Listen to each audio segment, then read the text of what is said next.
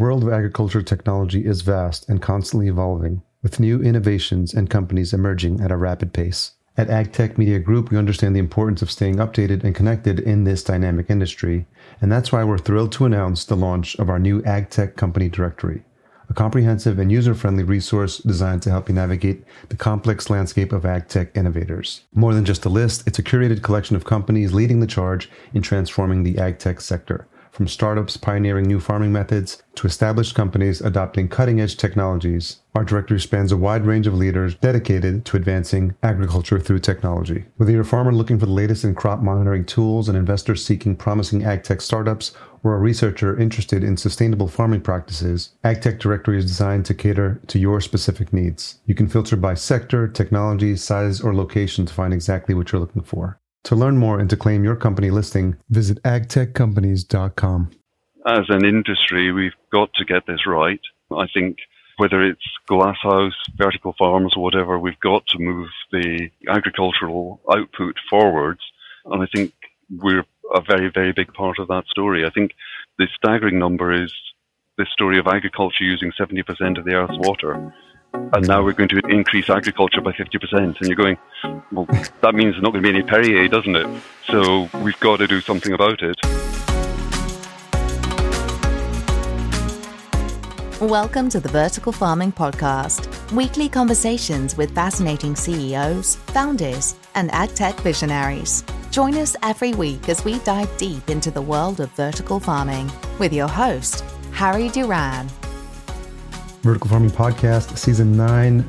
Welcome back to the show. If you are a regular listener, I always like rolling out the welcome mat because I appreciate the time you put in to listen to this show week in and week out, season after season, whether you've been here since episode 1 or you just found it recently and you decided to make your way back here. I truly appreciate it. I don't take your time for granted.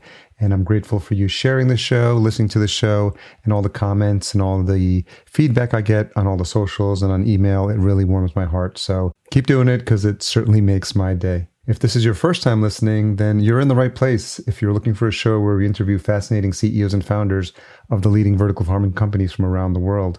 I'm your host, Harry Duran, podcasting since 2014 with my first show, Podcast Junkies, and founder of our full-service podcast agency, Fullcast. In case you missed last week's episode, we had a great conversation with Robin Vincent of Kenobi Technologies. We talked about his navigation of the CEO journey, his love for tech and electronics, Ubuntu, wellness and growing nutritious food, conference travel, networking discussions, energy efficiency in farming, loneliness, and the challenges of entrepreneurship. As you might imagine, covering a lot of bases, and that one's been well received. Make sure you check that out if you have not already. This week, we speak to Ralph Weir of Zayndu. Ralph grew up in Scotland and has traversed a really fascinating journey from the world of semiconductors and mobile television all the way to vertical farming.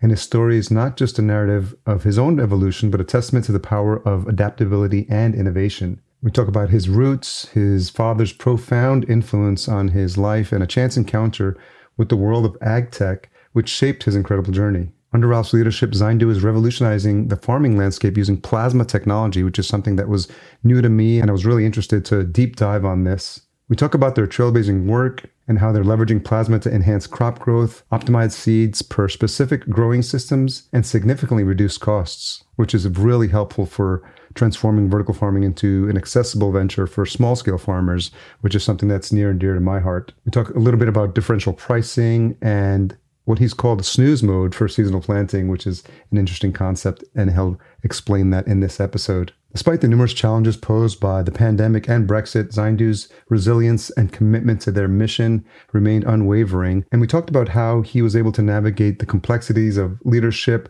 all the challenges of tech, and how to future-proof what they're doing in the vertical farming space. It's truly an inspiring story of innovation, resilience, and a passion for the environment as well. So I know you'll get a lot out of this. If you enjoy this episode or any past episodes, then please leave me a rating and a review at ratethispodcast.com/VFP. I know there's people that are listening to this that hear this week in and week out that have not done it yet. So pause, do that now. ratethispodcast.com/VFP. And I'd love to read yours out next and give you a shout out. These episodes are going to be chock full of great takeaways, as always, And remember, as a listener, I want you to focus all your energy on our conversation. So don't worry about jotting down notes or pulling over the car to rewind a piece that you wanted to hear again. Rest assured, you can always visit verticalfarmingpodcast.com. You can read the full show notes for each episode, which includes all the guest links as well. Okay, before we jump into this uninterrupted conversation with Ralph, here are a few words from the amazing partners that support this show. This episode is brought to you by Horti Agri Next, November 20th to the 22nd. In this first edition of the conference, you can expect a vibrant show that'll bring together a portfolio of high-level horticulture technology to the Emirates, with the goal of aiding the Emirates to take the next step in becoming more self-sufficient in their food production, aligning with their 2051 goals. The show is expecting 8,000 to 10,000 visitors over the 3 days and will include investors, buyers, curious farmers, government officials, university professors, and association members. Booths are still available and exhibitors are welcome. Partners for the conference include the Abu Dhabi Agriculture and Food Safety Authority, Dutch Greenhouse Delta, and Wageningen University, which will provide a wealth of knowledge and insight. Sessions will include a mix of Emirati and Dutch speakers and will highlight how these different worlds will come together in partnership. Based in Abu Dhabi, the agricultural hub of the UAE, the government's involvement will ensure that companies interested in partnering with the Emirates receive their full support. Co-located with VIV MEA 2023, the premier show in livestock production and animal husbandry, this week will provide a comprehensive look at the entire ag industry supply chain, both vertically and horizontally. Mark your calendars for the CEA Summit East in Danville, Virginia, from September 19th to the 20th, 2023. This two-day event, co-hosted by Indoor AgCon and the Virginia Tech IALR Controlled Environment Agriculture Innovation Center, brings businesses and academia together to help you grow your business. Immerse yourself in a full lineup of research showcases, panel discussions, and keynotes featuring top experts, grower operators, and other thought leaders. Explore the latest CEA innovations from tabletop exhibitors. Enjoy quality networking opportunities. Don't miss this unique opportunity to attend a conference at a research facility where you can get a first-hand look at cutting-edge research projects happening right now and explore ideas for collaboration with Virginia Tech and IALR researchers as well. Vertical Farming Podcast listeners can save 10% off the standard passes with code VFP. Visit ceasummit.com for more details and to register. So Ralph Weir, CEO of Zayndu, thank you so much for joining me on the Vertical Farming Podcast. Thank you, Harry. I'm really excited to be here. Opening your podcast. Oh, that's very nice of you. Thank you so much. When did you first hear about the show? It was actually through a friend who said, you should be listening to some of these. Okay. Yeah, it's probably 6 months ago. Okay. It's amazing what you can get with CarPlay in the car on the drive home. It's great. So I should be thanking your friend as well.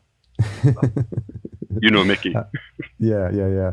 And where are you calling in from? So, I'm coming from Loughborough, which is between Nottingham and Leicester in the UK. It's in the middle of the sort of the industrial heartland of England. Okay. There's a lot of engineering around here, a lot of science. We're actually spin out from the university here, which is where the company was originally founded. What was that where you grew up as well? Oh, no. Okay. No. I'm from the west coast of Scotland. Oh, okay. It's a very different part of the world. It's a land of fjords and mountains. My grandfather had a croft up there, so that is a bit of a connection with the whole farming community, although, of course, a croft with a few sheep and a few crops is very different to what we have today. Yeah. Yes, different place. Is croft Scottish for farm? It's like a very small holding. So the village he had his croft in, there was a small house which was sort of like one bedroom, one other room, and a strip of land that ran up the mountain behind. And every one of the houses had this strip of land behind it. So it's a beautiful old-fashioned way of life, largely gone, I think, overrun by bigger farms. And it has to be, for the scale and just the economies of modern farming. Yeah, I've heard a lot of good things about Scotland. My partner's ex-husband is from there, so she's been there. She said it's absolutely spectacular. The landscape is just amazing. And so every time I hear people talk about, the Scottish countryside, they come back, or describing it in terms that just really describe something that's idyllic and almost fantasy-like, I think, from the ways they're describing it sometimes. It is the sort of place where if you get the weather right, it is just phenomenal. It can be very, very beautiful. It is also a lot more rugged than perhaps people imagine. I think one of the things that people in the States don't realize about Europe is how far north a lot of Europe is. So Glasgow and Edinburgh are the two big cities. They're both at 55 degrees north. I think the US, stops at 48 degrees north. Okay. Yeah. So it's a long way. By nature, it's a very different sort of climate. Yeah. Which is quite interesting when you start talking about indoor farming and indoor agriculture. Is the different perspectives you have if you're down in the far south or in the desert or in the far north. It's a very different set of criteria to what you might have in Texas or... Yeah, most definitely. So did growing up there, did that color any of your decisions when you were in university and thinking about what to study? Or, take us back a little bit ways. We don't have to go all the way back with super specifics, but I'm just curious about your mindset, and as we get to present day, what that origin story looks like. Gosh, there's a few things from my grandfather's croft. One of them was one of my cousins who... I remember as a young boy, maybe 5, 6 years old, I was describing to my cousin, who much older than me, she's probably 30. What I was describing was the very beautiful patterns you get if you drip oil from an outboard motor on a boat into the water. And you get these beautiful rainbow effects. And she was absolutely horrified and was all about the environment and have you thought about what you're doing to the fish? And I'm like, no, I'm 5 years old. I'm making pretty patterns. So, but that kind of stuck with me. It was the first person I'd ever heard talk about the environment and change in the environment. I think the other thing that was going on back then was my father had been a major in the war, in the British Army, in bomb disposal. And that gave him something of a unique attitude towards management style. He used to say that when you're in a hole, the bomb doesn't count the pips. And I don't know if you know about the pips on an officer's... Yeah. Okay. His point was, if you're doing a job, it doesn't matter if you're a major or the lowest rank, the bomb doesn't care. Yeah, you're a team, do it together. Yeah. And so I've tried to live by that, try not to ask the team to do more than I would do myself. But that actually, he had a love of electronics. That rubbed off on me. And I think you've got something of a love of electronic music. I think we've talked about that in the past. I do, yes, I do. My first passion is house music.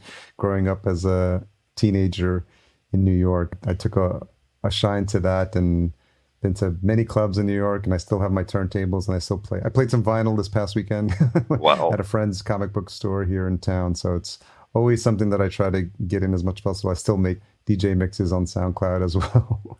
Nice. So when I was at school in it would be in the early 80s, I was building analog synthesizers. So, building keyboards. Drum synths were my particular challenge. I was trying to build drum synthesizers. Okay. And some friends who were proper musicians, as opposed to people tinkering with the electronics, started to talk about digital synthesizers. I was like, how did that work? Digital, that's just numbers. Learned a little bit more about it, and that led me into going into a course in digital signal processing and semiconductors, which is as far away from farming as you can get. So my early career started designing chips for mobile phones. And that was with Motorola, in fact. Motorola, then Texas Instruments, and then into the world of startups in the early 90s. Okay. So when I say the early 90s, I'm starting to feel quite old. That means I've been in startups for 31 years. That's amazing. And so what were some of the things that were on top of mind for you? I know as it regards to getting into present day and the work you're doing with Zayndu, you mentioned your early influences from family members about thinking about the environment. As you were working in the startup community, what were some of the other influences that were beginning to come on your radar to start to paint and create this, what maybe your existing worldview now? I think most of the early startups I was drawn to because it was cool technology. It's things like OLED displays, so materials for OLED displays, semiconductor materials to improve the efficiency of LED lighting, mobile television. I would say I've been in some startups that went very well. I would not say that mobile television was one of them. building a TV into your phone seemed like a great idea at one point. And yeah. You've got the external forces, of course, that influence what's going on. But that gave me a great view of how the world works, how the world of startups and investment works. But most of those were things that when I described them to my wife or to my family, they would go, yeah, whatever. They were just cool gadgets that, the kids might like the idea of someday, but I think there's a real difference when you start to talk about what Zayndu is doing, and people just go, oh, I get that. I see what you're doing. This is fantastic. People can associate with it much better.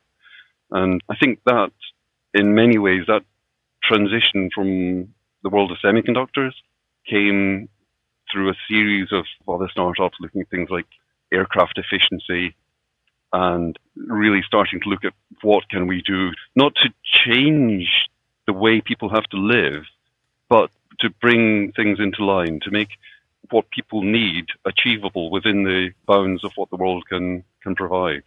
And so I was actually introduced to Felipe, the founder of the company, the original founder, by some friends who said, look, this guy's spinning a company out from the university.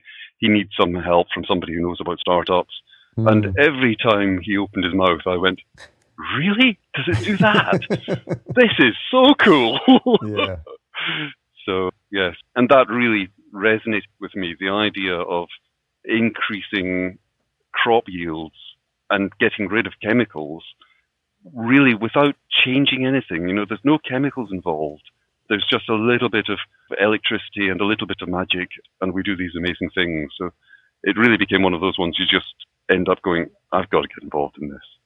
So, how much of it was a education process for you, understanding what was happening in the controlled environment agriculture space? And so how much did you need to sort of get up to speed to get a grasp of really what was being created, what you were getting into? I've learned a huge amount about controlled environments.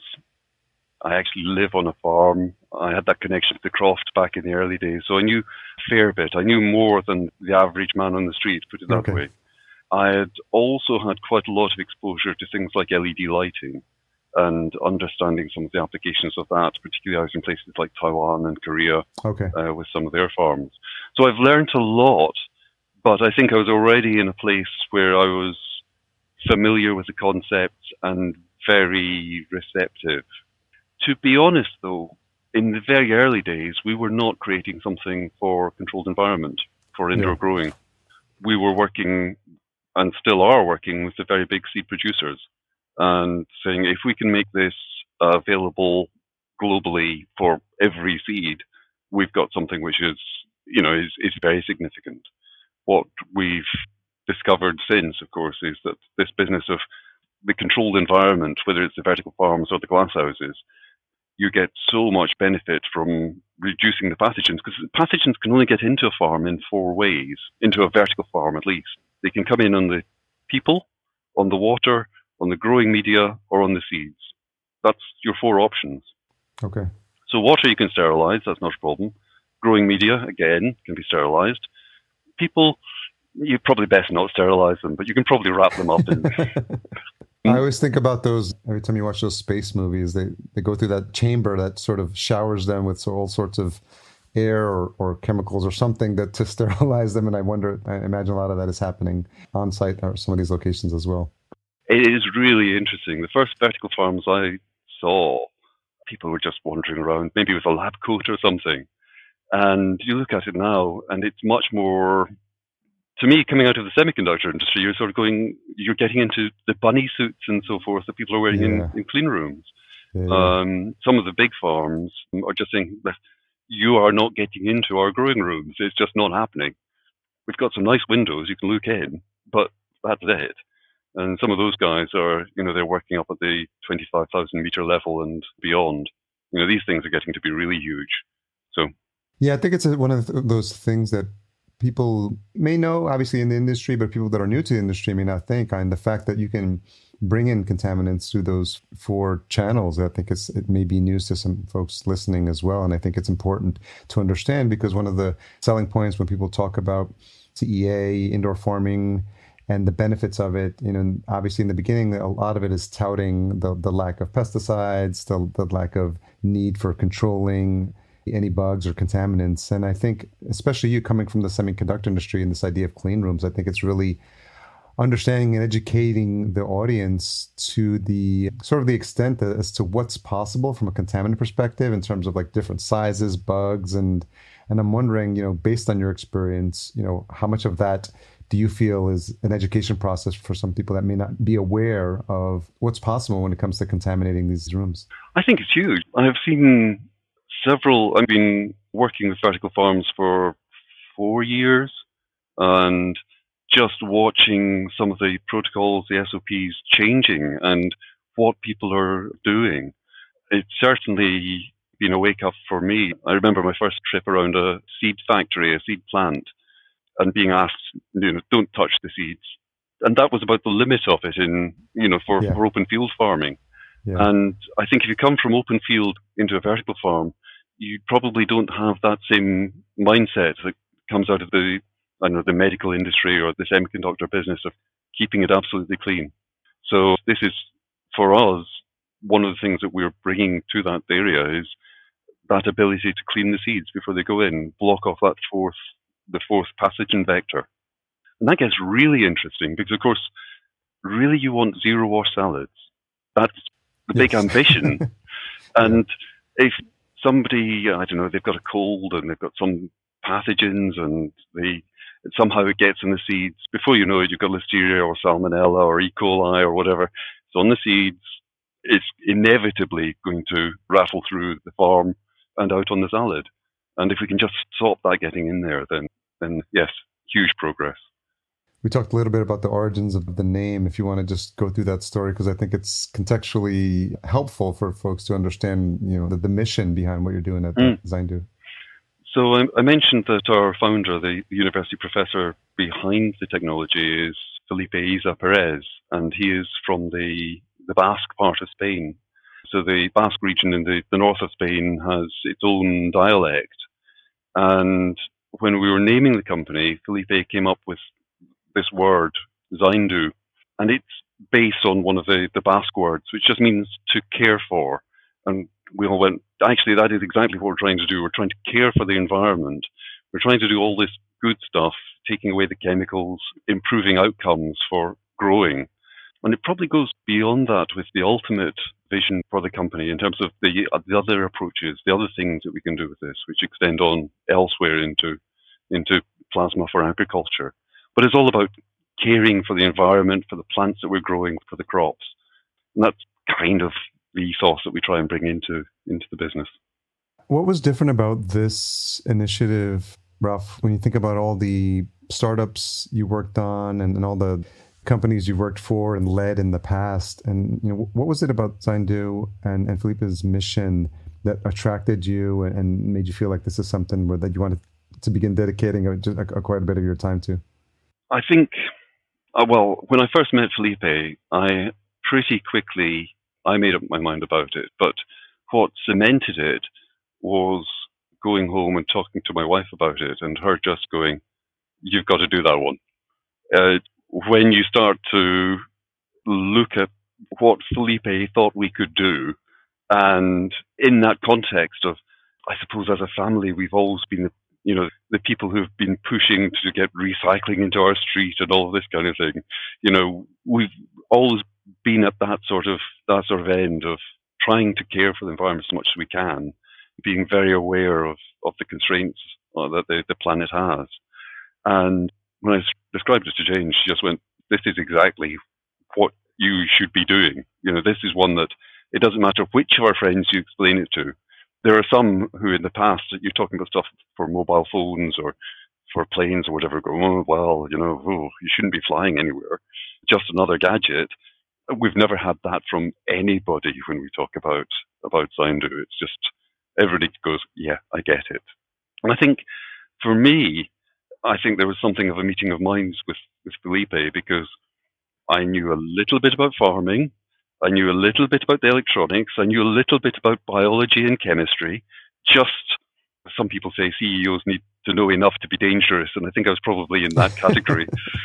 It's that chemistry of the people as well as of the idea. And so I think that was a big part.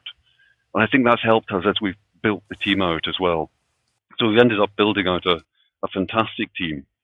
I think it's quite interesting when you look at a team and just the way they react, because if you're a small company, you quite often are in a situation where there is one guy who's responsible for a whole area. And you can just see when somebody's under pressure, other people will be making them cups of tea and coffee, going, can I get that for you? Can I help? Can I do this? Can I do that? And, or even, if it's areas where there is cross-skilling, people stepping in and going, let me do that. So, and, it's not a 9-to-5 mentality. We're trying to do something here. We're trying to do something amazing. So if the work's done at 4:30, people will be disappearing. On the other hand, if the work's not done at 5:30 or 6:30 or 9:30, people are not disappearing. People are getting on. And, I really like that. It's a very fine balance between putting pressure on people to deliver against a milestone or a deadline or whatever. And are we creating an environment where they feel that they're under pressure, even though you don't think you're putting them under pressure? I like to think that it's because they love what they're doing. They see where we're going. I think it's... Yeah, I think that's a testament to the quality of leadership as well, because when you see companies that do it well and do it successfully, it's this really fine balance of ensuring that everyone is bought into the mission. And probably that's something that needs to happen. It's easier if you're hiring the person, probably a bit more challenging if you're stepping into an organization where there's already people there and they've had a previous leadership and you've got to now convince them that this is the new way of doing things. But I think feeling that everyone's moving towards the same mission, the same goal, for the same reason, I think helps to keep people bought in. And during those times and those stretches when things can get tough or nights or afternoons can get long, I think feeling like they're not being put out or being asked to go above and beyond for no reason. I think everyone's bought in, and I think it helps with the culture there. Is this leadership style something that you've learned over the years, or it's something that someone has inspired, previous bosses have inspired you to adopt? I think it's probably a little bit of many things.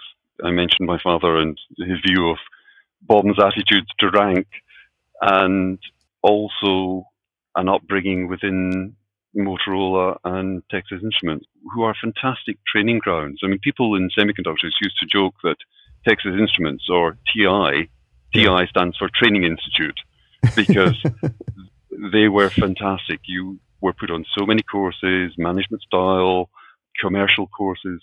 They really invested in their people back in those days. And I can't speak for what it's like now, but they really helped a lot. I think there are several bosses along the way, some who would completely fail today's politically correctness tests, Sure. but yeah, some real characters that you just learn so much from.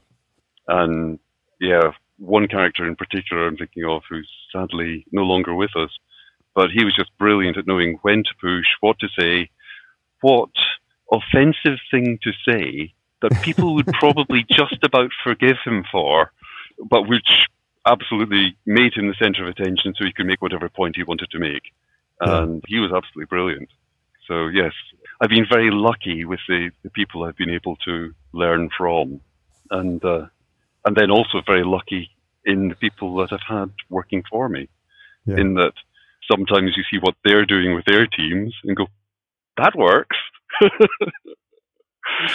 So talk a little bit about managing the company through trying times. I see that the company started in 2019, so naturally you had to make it through what the whole world experienced in terms of COVID, and that's when our show started in March of 2020. So I'm curious, what was the challenges you were experiencing as a leader, how you managed to do that to present day? Yeah, COVID was a real difficult time. I mean, initially there was the whole shock of the world is just ending, and I think the first thing that we did was gather our family around and try to make sure that the rest of the team had done the same. Of course, we were a very small team at that point, only 3 or 4 people, in fact 4 including Felipe. And so we gathered the family around and then went, well, actually, we can continue working as a team. we've got all these fancy remote tools, with Teams and Zoom and so forth. We can do this. And so even with it wasn't just social distancing, was it? It was quarantine where you're sort of locked in your house. We got a machine back actually into Felipe's garage. He was able to be running it, developing things, passing stuff out to one of the guys working in software. I was ending up doing things on algorithms and so forth. It was, in a way, we were on Teams continuously. And I think that was very important to be giving each other support and a continuous interaction with other humans. So that worked pretty well. And then, of course, at the first point that the quarantine was relaxed, we had to talk about how we would continue to work with social distancing. Well, at that point, the company was based in the university's innovation center. And we'd started in one unit. And then we needed a second unit. And these were very small offices. Yeah. And then we needed a third one. And there were 3 employees. And so the university said, well, if we're going to let you back in the building, how are you going to handle social distancing? And we went, he's in that unit. I'm in that one. We'll shut the doors. Yeah. So, yes, we started to get back in that way. We did make a lot of progress. We would have made a lot more progress just at the stage that we were at. A lot of relationships that we had were with companies in the Netherlands. We couldn't ship things in or out. We couldn't get access to things. And obviously, things like the biology lab. It's a class 2 biology lab. We need that for testing things like pathogens and seeds, testing germination rates and so forth. We couldn't get access to that, but we could get access to the basic physics of what the machine was doing and evolved it a lot through that period. A lot of the sensors and control, I mean, they've evolved further since then, but a lot of the first prototypes were put together through that phase. So we achieved a lot, but it really caused a lot of issues for us. Having said that, we then had to cope with Brexit, so that's all part of the fun and games. All the different things that come your way as a leader, obstacles, and I think it's a testament to making you stronger, the fact that you can get through those, the fact that you can survive. And I think a lot of companies realized, there was limits to what you thought you could do pre-Brexit, pre-COVID. And then I think the companies that survived and came out stronger as a result of figuring out ways to work through these situations ended up being more resilient. And I think it's made them all stronger as a company. And I'm sure that you would relate to that as well. Yes. You hear some amazing stories from a lot of the people you've had on your shows about how the companies have come out and done amazing things. I think one of the things that is very different is that people are much more relaxed. I think if you look at dress codes have become more relaxed. Can't remember the last time I wore a tie. And getting calls from HMRC. So HMRC is the UK tax office, so it's the IRS. Okay. And chatting to a lady at HMRC, and she said, "Oh, I'm terribly sorry, that's my baby crying in the background." That would not have happened pre-COVID. It's normal now. It's normal, yes. Yeah. And I think it's great too, especially coming from a podcast perspective. With my first show, Podcast Junkies, which I've started since 2014, 300 interviews. I mean, I've had everything from a cat or a dog jumping into the guest's lap, doors opening, delivery trucks arriving, doors knocked on, doorbells going off, and I leave it all in because it's a podcast where we talk to other podcasters, and it's nice to see warts and all. Everyone's aiming for NPR status or BBC status, but I think they know that really realistically it's not happening. But I think it also endears us all and makes us all like closer to each other. And I think we all realize, hey, we're all doing the best we can given our circumstances. And I think, when we let some of those cracks come through, I think it helps us all connect to each other on a more human level, which I really love. So for the benefit of people who are not familiar with exactly what Zayndu does, I know there's been words thrown around in some of the press releases and some of the talks that you've been giving about plasma technology, which sounds really fancy. But I think for the benefits of this audience, if you could give an overview of what you're currently working on and who an ideal customer would be and some of the current projects you're working on. Sure. So going back to the founding of the company, what Felipe was describing to me was using plasma to create an environment around seeds which would have a big effect on the seed's health.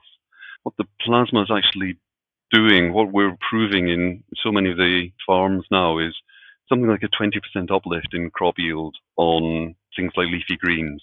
It's very easy to quantify on things like microgreens, leafy greens and so forth, because it's a fairly quick crop cycle and you see results quickly. So what we're doing is using a little bit of electricity to create plasma in air, or actually convert the air into a plasma. And maybe explaining what plasma is not a bad place to start. So matter has 4 states. At school, most of us were taught about 3 of them. There's solid. So if you imagine, let's start with a block of ice. The block of ice is solid. It does not behave like water. And you can see this. If you put a block of ice into a microwave, it doesn't melt. And the reason it doesn't melt is because a microwave works by moving the molecules around. And the block of ice, the molecules are locked solid. They're not going to move. So somehow you're going to put some energy into that ice and it turns into water. And now the microwave does have an effect on it. You put more energy into it, it turns into steam. It's a gas now. Yeah. You put even more energy into it and it turns into a plasma. So plasma is this 4th state of matter. It's a high energy state. And instead of having these very solid bonds that the ice had, they became looser with the water, looser again with the gas, and we actually start to split up the molecules so they become separate ions. And at that point, a lot of interesting things happen. So we have things like atomic oxygen and atomic nitrogen in this mix in the plasma. So we're not creating any chemicals, we're just rearranging the molecules in the air. Okay. The air, we talked then about activated air. The seeds are in this activated air. It creates fissures in the coating of the seed. So this allows moisture in, which helps the seed to germinate quicker. It actually makes the seed germinate more consistently. So the growers will talk about synchronizing a crop. Synchronizing a crop is a strange thing. If you're a home grower, it's your worst nightmare. You do not want every lettuce you ever planted to be ready for picking on Wednesday. You'd be quite happy if one was Tuesday, one was Thursday, and one was sometime next week. Yeah. But for a commercial grower, synchronizing is a very important factor. And we get that through creating these microfissures. At the same time, we're creating microfissures in any pathogens that might be in there. And you can imagine a microfissure that a seed goes, well, that's helpful, goes right through a bacteria or a fungal spore, for example. So you get a massive reduction in the pathogen load on the seed. So you now have a seed which has much lower pathogen load on it. It has microfissures which help it germinate more quickly. The waxy coat on a lot of the seeds is either thinned or removed. And the final thing that we do is we fine-tune a hormonal response in the seed, which helps it throw off its conservative nature. It's instead of going, oh no, I should hold myself back just in case there's a bit of a drought or whatever. Yeah. It's going into an indoor farm. There is not going to be another drought. So you can use the hormones to adapt the way the seed is going to perform. What we try and do is throw them to tweak the hormones so it throws a bigger, better root system very early. And of course, bigger, better root system means bigger, better seedling, which drives this huge increase in the seedling growth. So you get a seedling which germinated perhaps 2 or 3 days quicker than it would have done before, and which then grows 20% faster. And so that is, as you can imagine, proving very exciting. In some ways, I wish it was less than 20% because all you get is, well, you usually get an expletive from a farmer when you tell them about it. And then it's show me. So, of course, what we're looking for is the guys who we get these things out on a sort of a try before you buy trial, put them into a vertical farm or a glass house or whatever. And that side of things is going along really nicely. It does take some convincing to get people across the line initially because it looks like snake oil. A lot of people are talking about the confidentiality, this secrecy that goes on in the indoor farming community. And it's a real pain, it's a real aggravation for me because the big guys just don't want to talk about it. They're going, look, this is an unfair advantage. Why do we tell anybody else about it? Yeah. So we're starting to get a few out that are opening up a little bit. But generally, the proof points that we have end up being some of the big public organizations, people like NIAB in the UK. NIAB is the National Institute for Agriculture and Botany. So they've run a bunch of trials. So seeing basil at plus 30%, they were pretty chuffed with that, pretty pleased. So yeah, that's what we do. We make better plants. Do you find that it's applicable for certain seeds, for certain crops, for certain size farms? Is there a sweet spot, or is it one of these things that, with enough time and enough proper environment set up, it's almost anyone can benefit from it? We have vanilla protocols on the machines. And so generally, when we come across a new plant variety, the team have enough experience to look at the seed and go, try that. And I think almost without exception, their first attempt will give good results. And we've done that on over 90 varieties now, so it's pretty well proven. What we then do is some fine-tuning, and the fine-tuning gets to be really interesting because we fine-tune for the crop, but also for the growing system, because there is a huge difference between the sorts of parameters that are important in aquaponics, hydroponics, aeroponics, fogponics I was hearing about. Yeah, Alberto Aguilar from Plantiform. Shout out to him, yes. That was my drive home yesterday. Yeah. So we optimize the seeds to that. The machines themselves are actually cloud connected, so we can work with a grower to optimize. But yet, it is applicable to pretty much any seed. For example, the vast majority of what we do with vertical farms is leafy greens of some description, herbs. Yeah.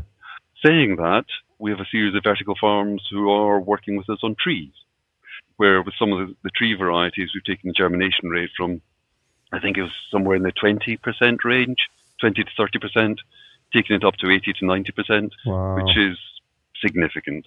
Yes. And yeah, I'm sure there are things out there that we can't do, but we haven't found them yet. And is it applicable specifically at the seed level in terms of the production cycle, or is there other aspects of it where the plasmic technology can be applied post seed sprouting, seedlings, anywhere along that process? The systems that we're building are all about the seed health. There are various other companies who are looking at things like plasma activated water, which is great as disinfectant and also for fertigation. So that's an interesting area as well. The difference there is that we've focused completely on seeds and developing the protocols and so forth to have that speciality in that sector. Seeds, actually there is huge value in having a dry treatment for seeds because you want to go straight into an automatic seeding machine. And wet seeds don't work in seeding machines. Some seeds, like basil, if you get them wet, that's the end of the game anyway. They just turn into a biscuit. So so the plasma can be applied in many areas. We actually have quite a series of longer term plans for other areas we can bring plasma into agriculture. It's just a case of, at the moment, focus on one thing and do it right. And I think that's one of the lessons I've had from startups, is the number one thing you have to do in a startup is focus. There's so many exciting things you can do, but just focus and do one right.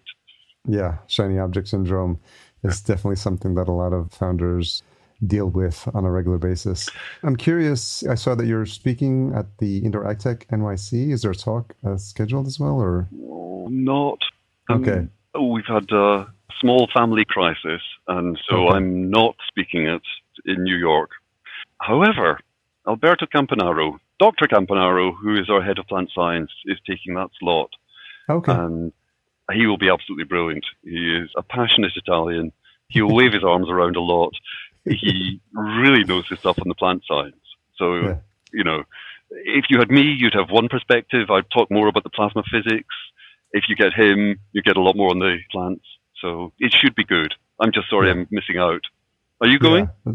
Yeah, I'm headed there. This recording will likely come out after the conference, but it's Wednesday. It's actually June 27th, 2023. So I'm leaving tomorrow morning, heading on a flight to New York, which is my hometown. So I'm excited to get back there for a couple of days. I'll be there through the weekend and to see my parents as well, who live just north of the city as well. So, but I'll make sure to look out for anyone who's there from the company and chatting up. The 2 days I'm sure will go fast, and I'll recap in a future podcast episode of everything I learned and all the new CEOs and founders I've met, who I'm sure I'll have a new list. It tends to happen at these conferences. So, Ralph, I also want to ask a question that's common, and as a regular listener, you might know what's coming, but what is a tough question you've had to ask yourself recently? Oh, gosh. I think the toughest question that I've been struggling with relates to the pricing model for what we're doing. Now, it might sound very money orientated, but actually what we're doing at the moment is a flat rate subscription effectively for the machines. And the bigger the machines, the bigger the subscription. But there's a lot of the farms where if it's a big farm, they're getting an amazing deal. If it's a mid-sized farm, it's probably about right. And then the small guys, the guys who are in containers, doesn't make sense at this stage. And that's something that I'm slightly struggling with, is how we move that one forwards. It's just really, and I think the answer lies with the cloud connection of being able to do a sort of a pay-per-use type of thing, trying to get it to a point where it becomes more accessible. I think to do that, we have to drive some of the costs out of the machine. You can imagine these first machines are probably over-engineered. We can probably get a bunch of the cost out and bring it down. But at this point, for the container farms, the things that we've been suggesting to people are, there's a few farms in an area, let's set up some sort of cooperative or collaborate with a cooperative to get something in there. It's interesting in that the ag chem market use differential pricing. So if you apply some chemicals to wheat, you get it for some pennies per litre. If you apply that same chemical to tomatoes, it is many orders of magnitude more expensive. Interesting. So there is a sort of a parallel model, perhaps, of going, yes, if you're using a machine like that, then you pay a little bit more or a little bit less. Maybe we can have a snooze mode for the guys who have seasonal planting. And, So I think that's been one of my thorniest things that I'm wrestling with at the moment. Yeah, it seems like it's something that it wouldn't be a one-size-fits-all, and especially for some of these smaller farms, one shipping container farms, folks just getting started, dipping their toe in the water. It'd be nice to see that they could benefit from a technology like this, which I think, in the past might have been something that would be cost prohibitive for them. And I think to see those improvements in growth time and yields, I think anyone who's in this space is obviously looking to, if we can, a couple of days could mean a big deal for some of these smaller farms, especially shaving off the time from those cycles. Some of the, I keep calling them microherbs, but the microgreens, where they're only growing for 10 days. If you can shorten that cycle by 2 days, forget about how big the plant's grown, that's phenomenal. So, for me, it's a real big thing. I want to be able to make a difference. And I think a lot of your guests have talked about, the food deserts, local food supply and so forth. Well, if we're working with the really big guys, which we are at the moment, that's great. But it's not going to address some of those very local suppliers. We'll have to do a little bit on the price of the machine, the accessibility model. Yeah. And I think we've got the tools there to do it. It's something that we will layer on as we build the product range and the company. Yeah, that makes a lot of sense. So, as you know, I leave some time at the end of these conversations for any thoughts you have for your peers and your colleagues in the industry. And I think it helps to keep a dialogue going, and it helps to just have my guests talk about what's on their mind in a way that, they feel like they can share it in some sort of community forum or, whatever space we're creating here. But I've been glad to have giving my guests this opportunity. We've been hearing some interesting thoughts, and I'm just curious about, what your thoughts are as we get ready to head into this conference. And I'll be connecting to a lot of your peers and colleagues in the space. Any thoughts that you have? Yeah, I think at the moment, there's a huge herd mentality that's going on in the vertical farming space. There's been something of an assumption of one size fits all, that just because one farm isn't going well, that's the end of the vertical farming technology. I think what people have to do is, oh, it's actually interesting. That throws me back to semiconductor days. So I shared a flight back from, oh, I'm going to have to say California because I can't remember if it was the top end or the bottom end. But I was with Jamie Urquhart, who is one of the founders of ARM. ARM, the microprocessor company, which is in your mobile phone and car and everything else on the planet. Yeah. So Jamie's an interesting character, and he had just joined a venture capital fund. And I was teasing him a little bit, and he said, you know what, actually, before I joined a venture capital fund, I thought I'd be different. I thought I'd go in there. I thought I'd be the voice of reason. And now I realize I'm buying along with the rest of them. It's just one of a sheep in the herd. Yeah. And I think there's a danger of that's going on. I think we all look at the news flow and we assume that it's, horrific. And yet when you actually talk to people out there, that's not really what's going on. It's what's in the news. And if you just look at what's in the news, you wouldn't go out for fear of being stabbed or shot or whatever. You'd stay at home. Yeah.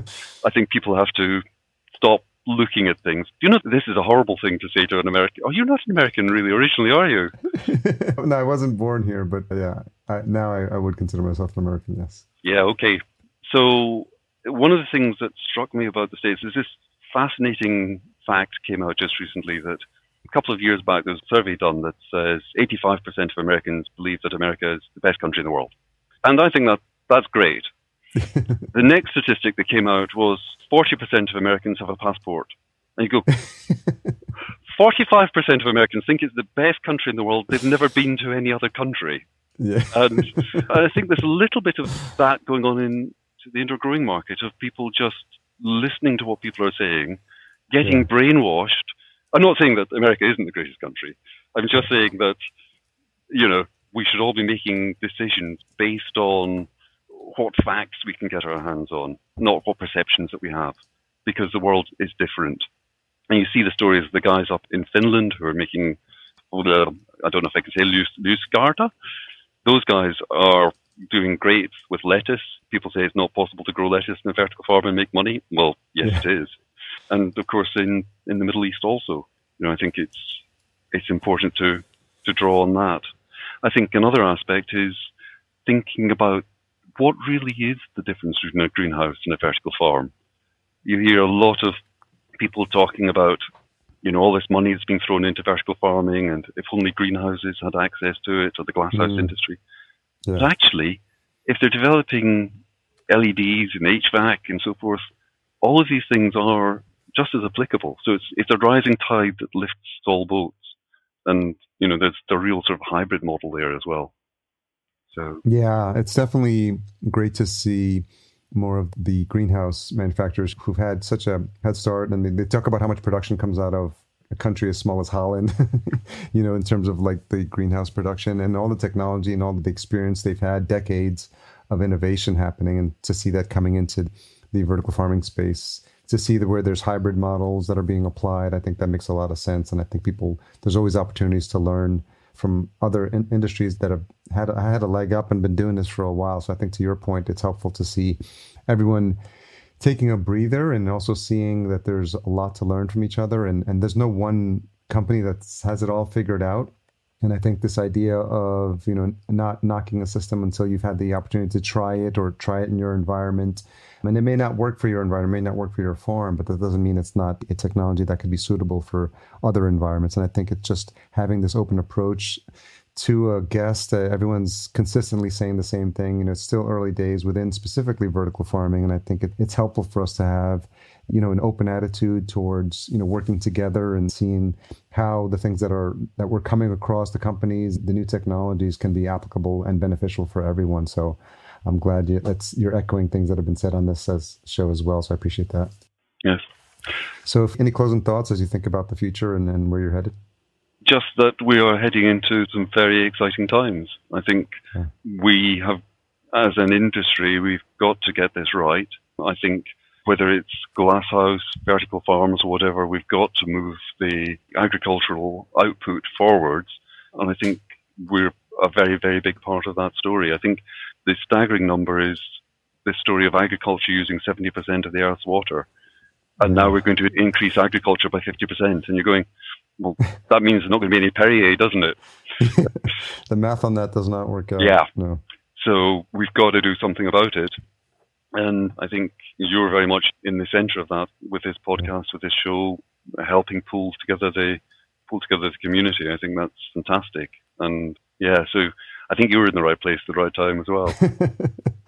Well, thanks again to Mickey for connecting us and also just helping me discover all these new companies, all these new founders and CEOs with these amazing stories. And I think I'm learning with every episode, with every conversation. And I know my listeners are just getting just as excited at the potential for what's happening. So again, we keep saying it and on repeat, but it's still early days and there's so many exciting opportunities that are happening in this space. And I'm grateful to you for sharing your story, your inspiring origin story as well, because of all the different ways to come into this space. There's no one way. And I think people continue to get inspired on all the different paths that people are taking to contribute to what we're all working towards. So thanks again for coming on and sharing your story. It's been an absolute pleasure, Harry. Thank you for the opportunity. Yeah. And so Zayndu, ZAYNDU.com. Anywhere else you want to send folks to connect with you? I think that would be the main one. The best place to get us. Yeah, we'll make sure all the links are in the show notes as well. Thanks for your time, Ralph. Thank you, Harry. Thanks again for listening. As always, eternally grateful to my guests for spending that precious hour of time with me and sharing their story. As always, full show notes available at verticalfarmingpodcast.com. There you'll find summaries, key takeaways, and resources mentioned, and also a back catalog of all our past episodes.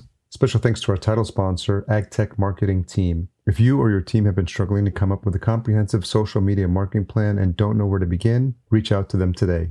With expertise in strategy, paid media, community management, content generation, influencer, and email marketing, their team can have you up and running in a fraction of the time it would take you to hire a full team and at a fraction of the cost. Learn more at agtechmarketingteam.com. Podcast production and marketing provided by Fullcast. To learn about the 5 key pillars of a successful podcast that every business owner needs to know prior to launching, visit fullcast.co and watch the free video. As a reminder, if you've enjoyed this episode or past episodes, do me a favor, leave me a rating and a review at ratethispodcast.com/VFP.